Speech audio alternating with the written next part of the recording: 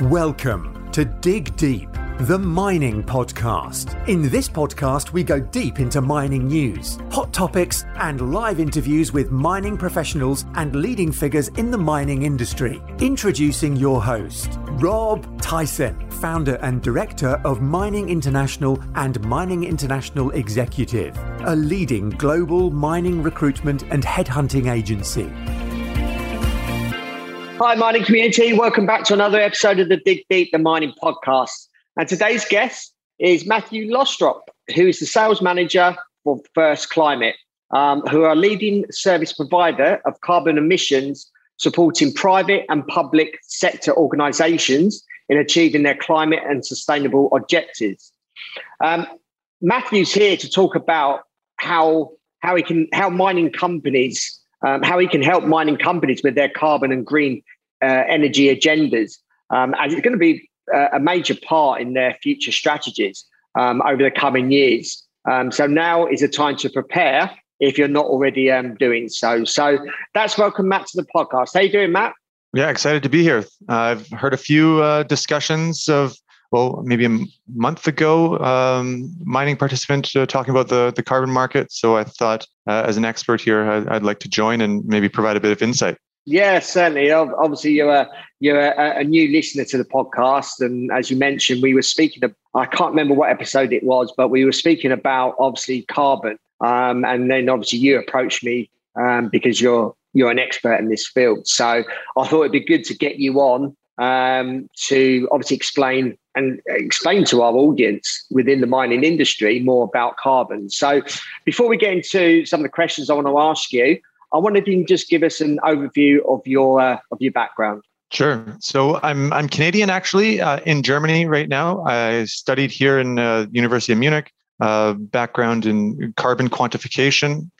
Master's thesis was in temperate landscapes and afforestation and carbon removals and carbon management in temperate landscapes, and then been working with First Climate in the carbon market for the past 3.5 years. The company is just over 20 years old. Clients in the energy sector, shipping, transportation, finance sector, helping them, with their net zero strategies.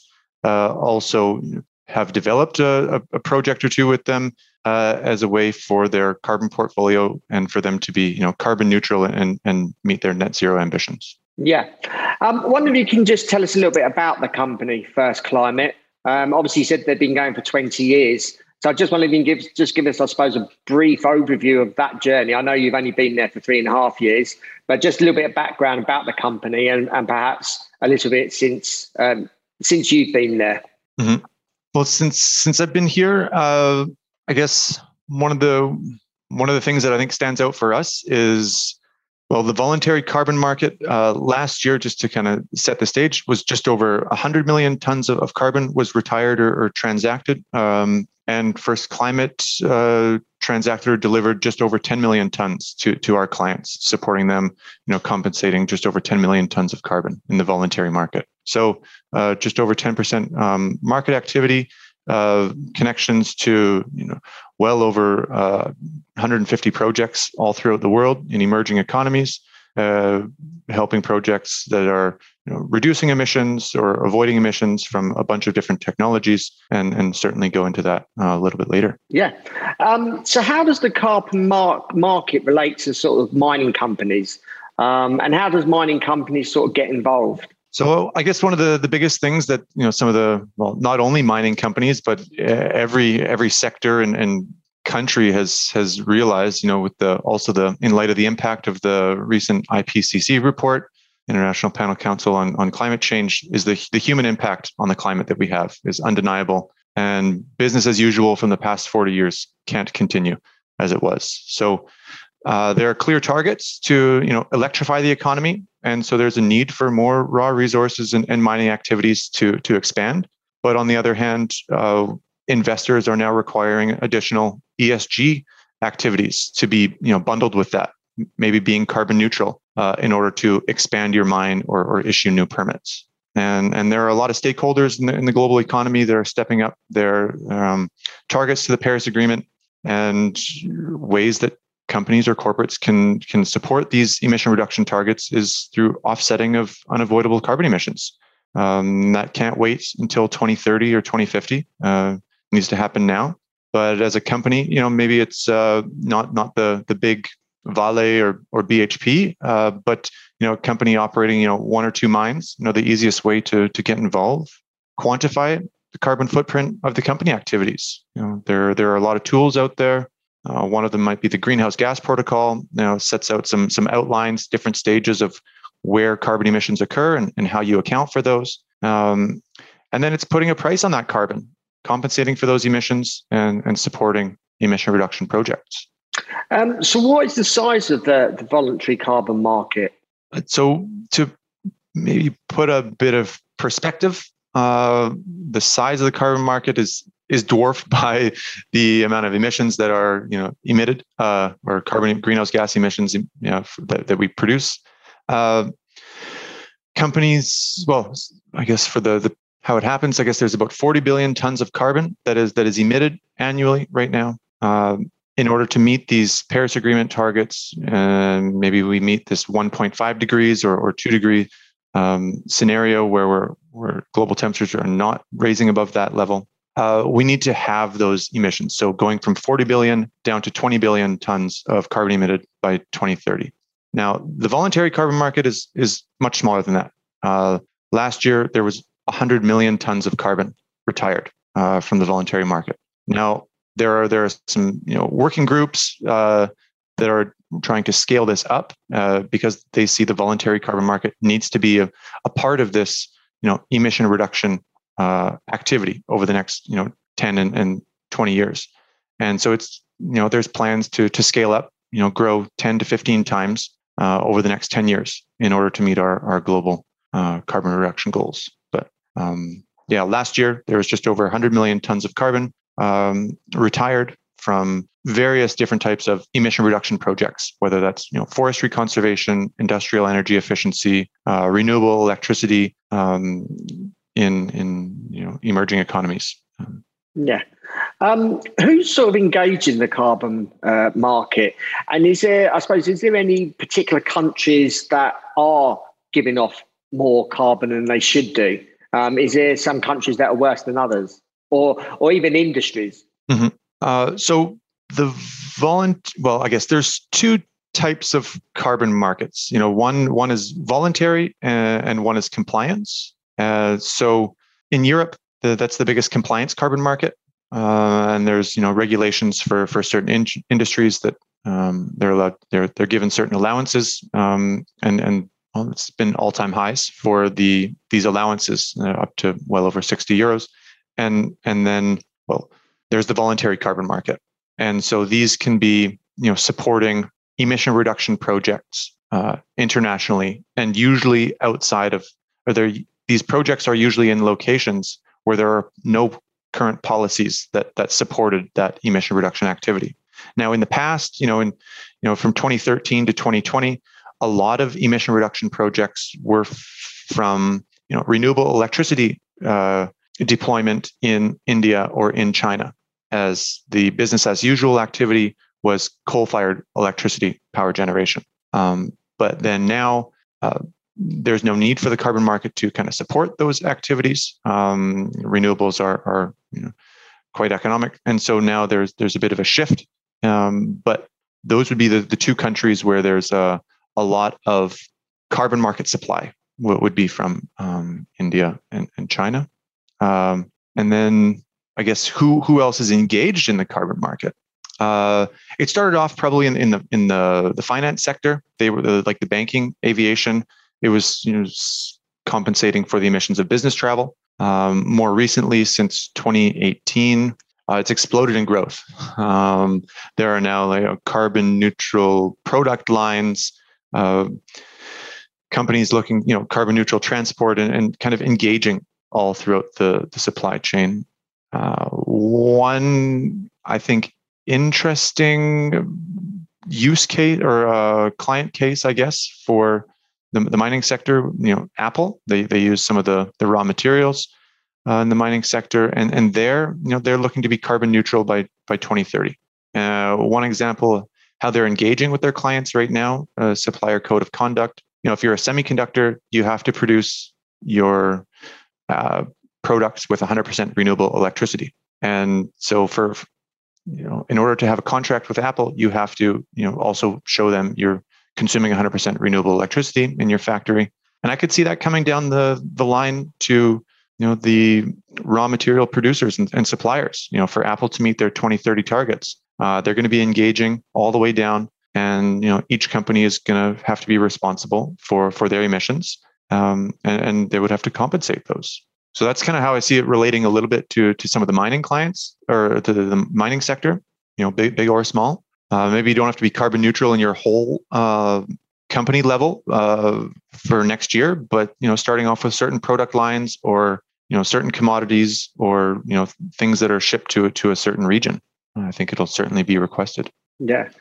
So obviously some of these companies are relying on the primary resources, as you mentioned, and i.e. mining is a primary resource. So what examples are some of the mining companies? What are they doing in the carbon market at the moment? Well, one thing, there's one kind of big overarching working group. It's called the Task Force for Scaling the Voluntary Carbon Markets, and so there's a lot of discussion about robustness of the voluntary carbon market, how it needs to scale up in order to like we talked about. It's 100 million tons right now. It needs to get over 1 billion tons if it's going to have an impact on our global emission reduction activities. And so they're part of the working group. BHP Billiton, Vale. They're part of this, along with the energy majors, insurance companies, financial institutions, and they're looking to scale up the carbon market. And then another one, I think you had one example on your podcast here about a month ago. There was a mining company that is entirely compensating the emissions from their activities, and so that's the first one that I've seen. That's the first big splash from the mining sector. But the trend in carbon neutral commodities is growing. So right now, the big trend is in the energy majors delivering carbon neutral LNG, crude, and I think it's inevitable. I've heard from a couple clients where the transportation emissions are of transporting steel pipeline is also going to be required. So that's where I kind of see this whole thing going, and how the mining companies are slowly starting to have to be responsible for their emissions. Yeah, you've mentioned a few different sets of figures there, and it looks like 2030 is the date that they want to reduce a lot of these carbon emissions. How realistic are these figures? And I suppose relating it to mining, what do mining companies really need to do, and what do they need to focus if they're not already doing that? Is there certain companies that are focusing on certain areas to reduce their carbon output? Yeah, there's every industry is engaged right now in setting these commitments, and action needs to follow through. But it seems like that, and some of the things for decarbonizing it first starts with quantifying your carbon emissions. Where is energy efficiency and internal emission reductions possible?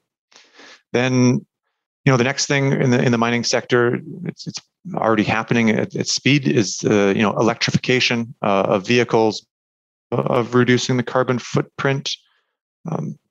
Instead of using or what did I hear? One previous podcaster was talking about the use of hempcrete, and then I've heard of other things in the concrete sector where maybe using waste plastics for 5 or 10% of that to reduce the overall carbon footprint of that product.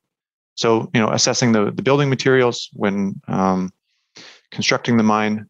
And another thing that I haven't heard too much about, there's a little bit of peer-reviewed research, and a colleague of mine in Canada, he's focused on this, is the reclamation activities, using waste biosolids as a way to, as it's an underutilized way to manage those municipal wastes, and then also build soil carbon stocks and support the biomass growth during the reclamation activities.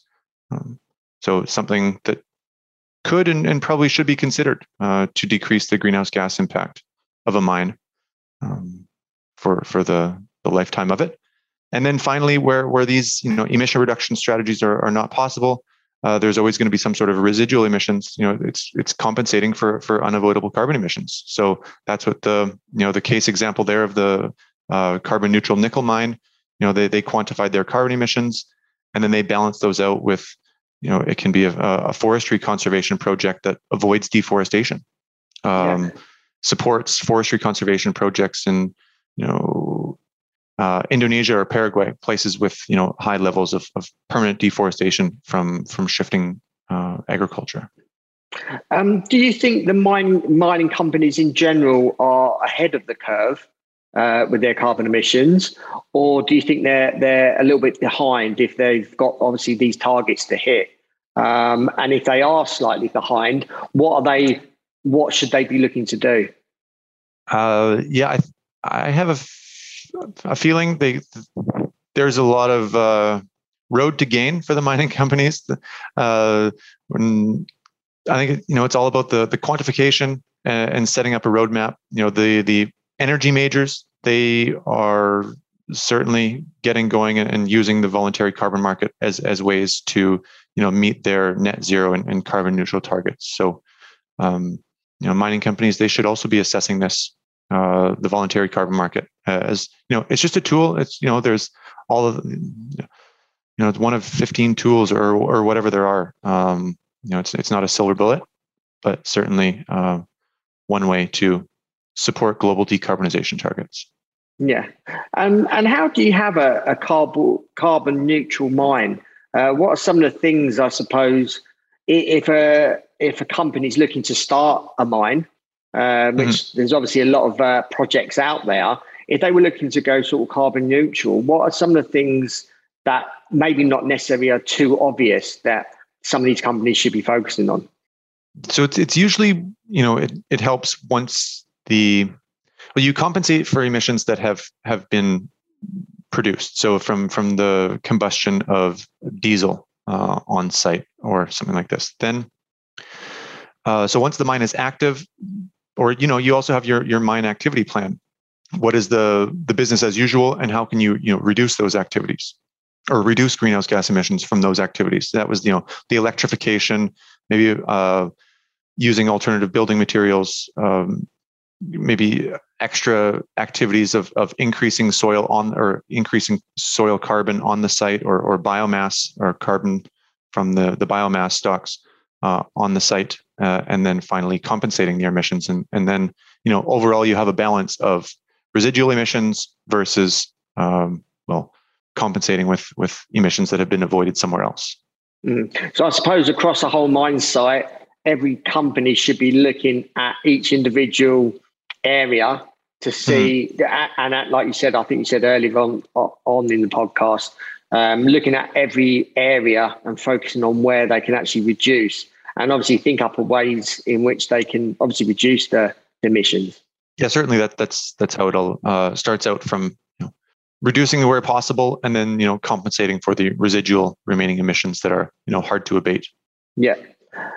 So what type of what type of carbon credits are actually available, and what are the prices for each of them?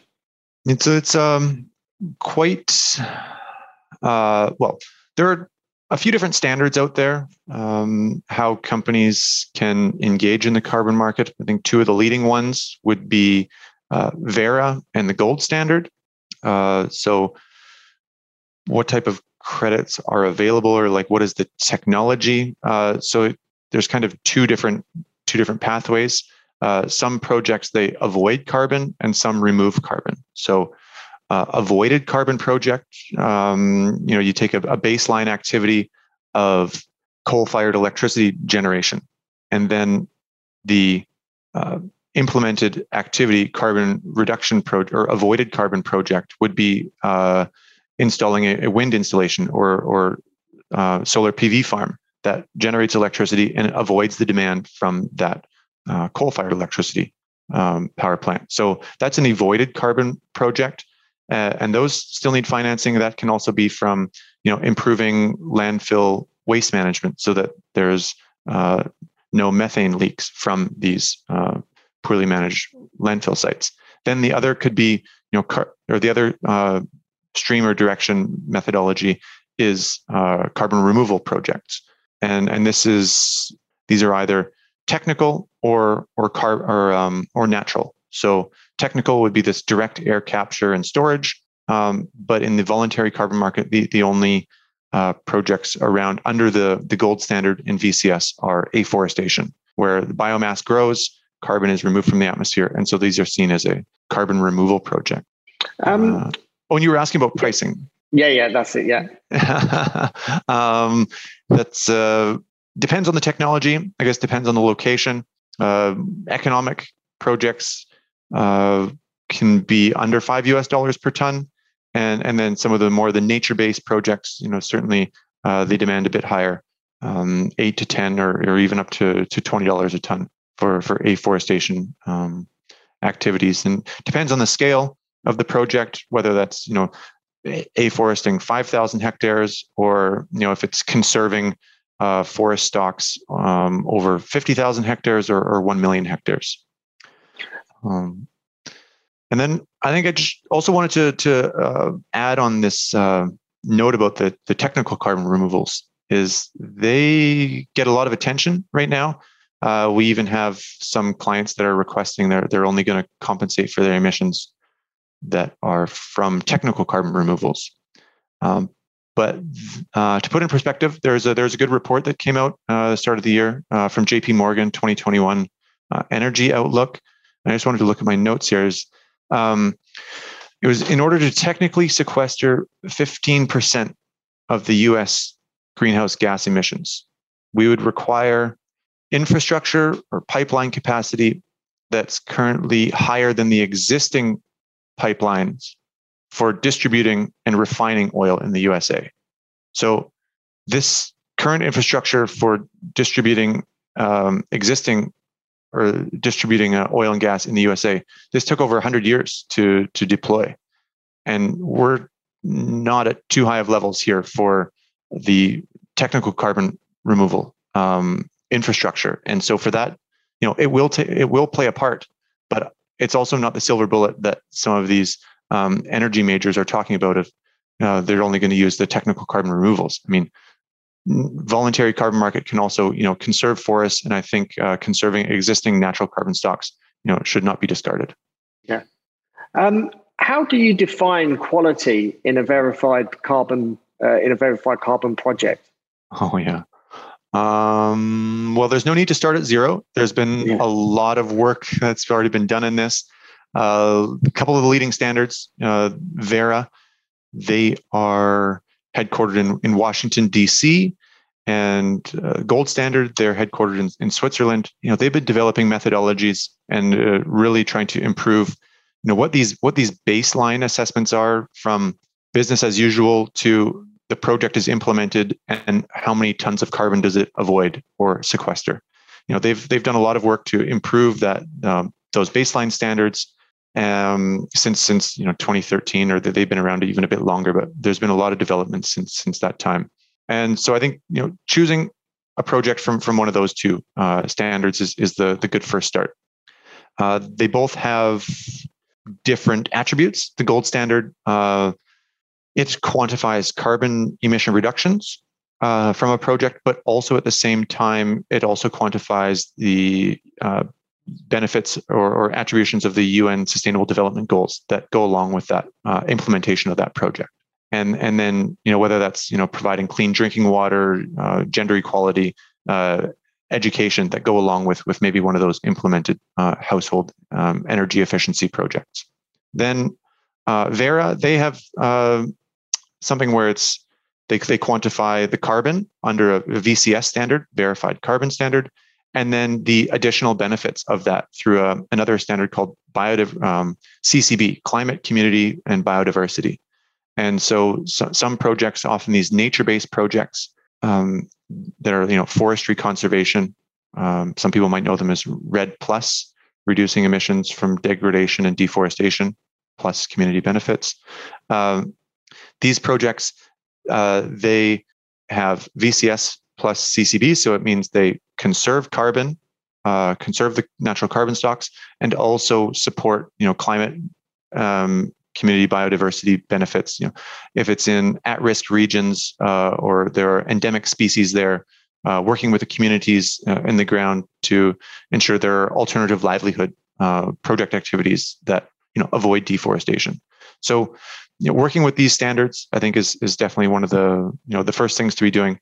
And then, along with that, these projects, they're all third-party verified. So, it's not First Climate that's you don't have to trust us. I mean, we also do our due diligence in these projects, but the methodology written by experts at the standard, and then a third-party auditor goes in and if it's about a forestry conservation project, they're doing satellite imagery assessment and then ground truthing, making sure to assess what's the deforestation rate over the past 5 years or 10 years in this region, and what has happened this current year or this past current year in 2020. Has there been any deforestation? No. They verify that, and then these are reports that are publicly available in the registry for companies that are looking to engage and compensate their emissions. You can certainly read these. So that would be the first steps to kind of define quality, and you can kind of go from there. A lot of other ones, some companies, they also like to focus on countries where they're operating, or maybe if where their raw materials go to might be some of the things to consider when choosing a carbon project. Yeah. With obviously depending on what country you're in, is there some sort of government initiatives to help companies? And I suppose, look, we're obviously working in the mining industry. Is there sort of government incentives at all to help companies assist in obviously reducing carbon?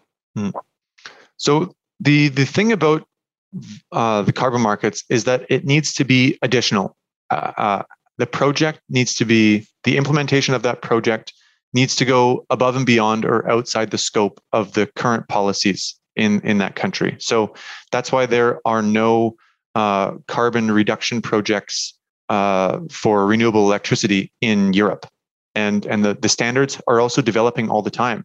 And they've also said that there's no, they will not be issuing new or they will not be registering new renewable electricity projects in China or in India because there are government policies there past 2020, right? So often, but then there are some at-risk countries, of deforestation. I mean, there are some projects, forestry conservation projects. I think off the top of my head, I think I know like the in Cambodia, for example, where there's opportunity where maybe the project developer is a government entity, and they would still be issuing carbon credits from that project, and that's how a company can support the forestry conservation in a country like that.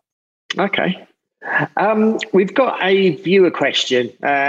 We advertised probably last week that you were going to come on the show, and we asked if anyone wanted to ask you a question. And we've got a question from Owen McCall, who asks, what is the process like to get a project certified as a carbon offset or carbon credit provider? That's a bit of a timely process, and I guess it usually depends on the technology. There are a few things that have to go along. You have to write a project description. You have to have that approved by the methodology, whether that's gold standard or Verra. Is it a tree planting project? Is it a forestry conservation project? If you're a mine, is it adding biosolids onto your landscape to improve or increase the soil carbon stocks? You need to work on the methodologies, or work with the methodologies there, write those up. Then the project can be implemented, and then there's a bit of approval. I think this kind of takes about 2 years, maybe, before the carbon. Well, then there's an auditor that goes in, like the third-party auditor that we were talking about. They have to assess that the activities have taken place, and this can usually take quick would be 24 months, I think. Okay, so quite a cumbrous process then to go through. If obviously companies are looking to I suppose reduce their carbon in certain areas of their business. Yeah, and they also require, depends on the methodology, like for landscape management projects, whether this is like the soil management, tree afforestation, forestry conservation. These projects require 20-year land management activities. So it's required. You should be in for the long haul if you're looking to develop your own project.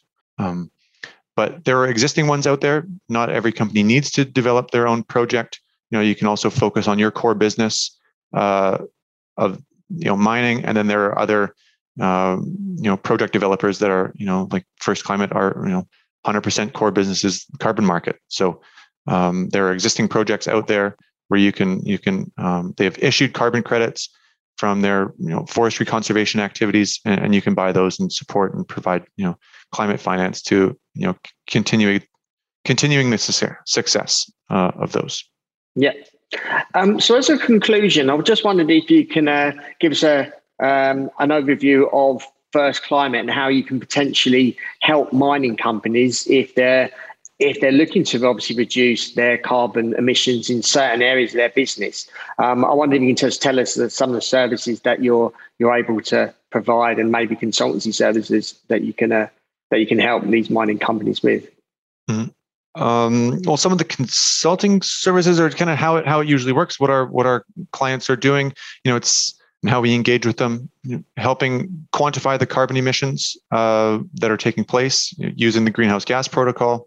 Then, every company, they're focused on whatever activities for reducing their emissions, and then in the end, maybe they want to be carbon neutral, or they want to deliver a carbon neutral product to a client. And this is where we can, or maybe they have a target to be carbon neutral by 2030. Here we can assess the entire corporate carbon footprint, how a stepwise approach, how you can compensate your carbon emissions starting in 2021 from projects that are on the market, maybe implementing your own projects at the same time, so that in 5 or 6 years the majority of your carbon portfolio is coming from projects that you've developed. These are some of the services that we are certainly helping our clients out with. Yeah, and I suppose you can help not just obviously the big companies that have multiple mine sites, but also mining companies that are maybe going into construction, or even in the pre-feasibility stages of projects. So I suppose you can help companies throughout the whole project life cycle. Certainly. I mean, we've also been engaged some early discussions with some energy companies that are looking to be, exporting gas from a facility, by the year, 2022, 2023, and they're looking to have a carbon strategy, and they don't want to be, buying carbon credits or emission reduction credits from the spot market in 2023, and so we can work with them now. Build a portfolio. So even if it's in the planning stages, to have a carbon neutral mine by 2023, would love to have a chat. Certainly help you out. Yeah, certainly. Appreciate your time, Matt. Wonder if you can wonder if you're on any social media platforms, and how can our audience reach out to you if they've got any questions, which I imagine they have got some questions, obviously around carbon emissions. How can they go about contacting you?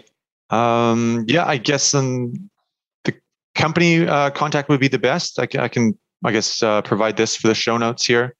Email Matthew Lostrup at firstclimate.com, and then also on LinkedIn. Yeah. Okay, no worries. Like I said, we'll include these in the show notes accompanying this. So if you want to reach out to Matt, if you've got any questions, then please do so. Matt, really appreciate your time for giving us an overview and I suppose a learning around obviously carbon emissions. And obviously I'd imagine a lot of mining companies, if they're not already doing it, are thinking about reducing their carbon output. And hopefully you've given some of our audience some ideas as to what they need to start doing. And if they're facing any challenges, they can obviously reach out to you. So really appreciate your time. And those that are listening, thank you for listening to obviously this episode.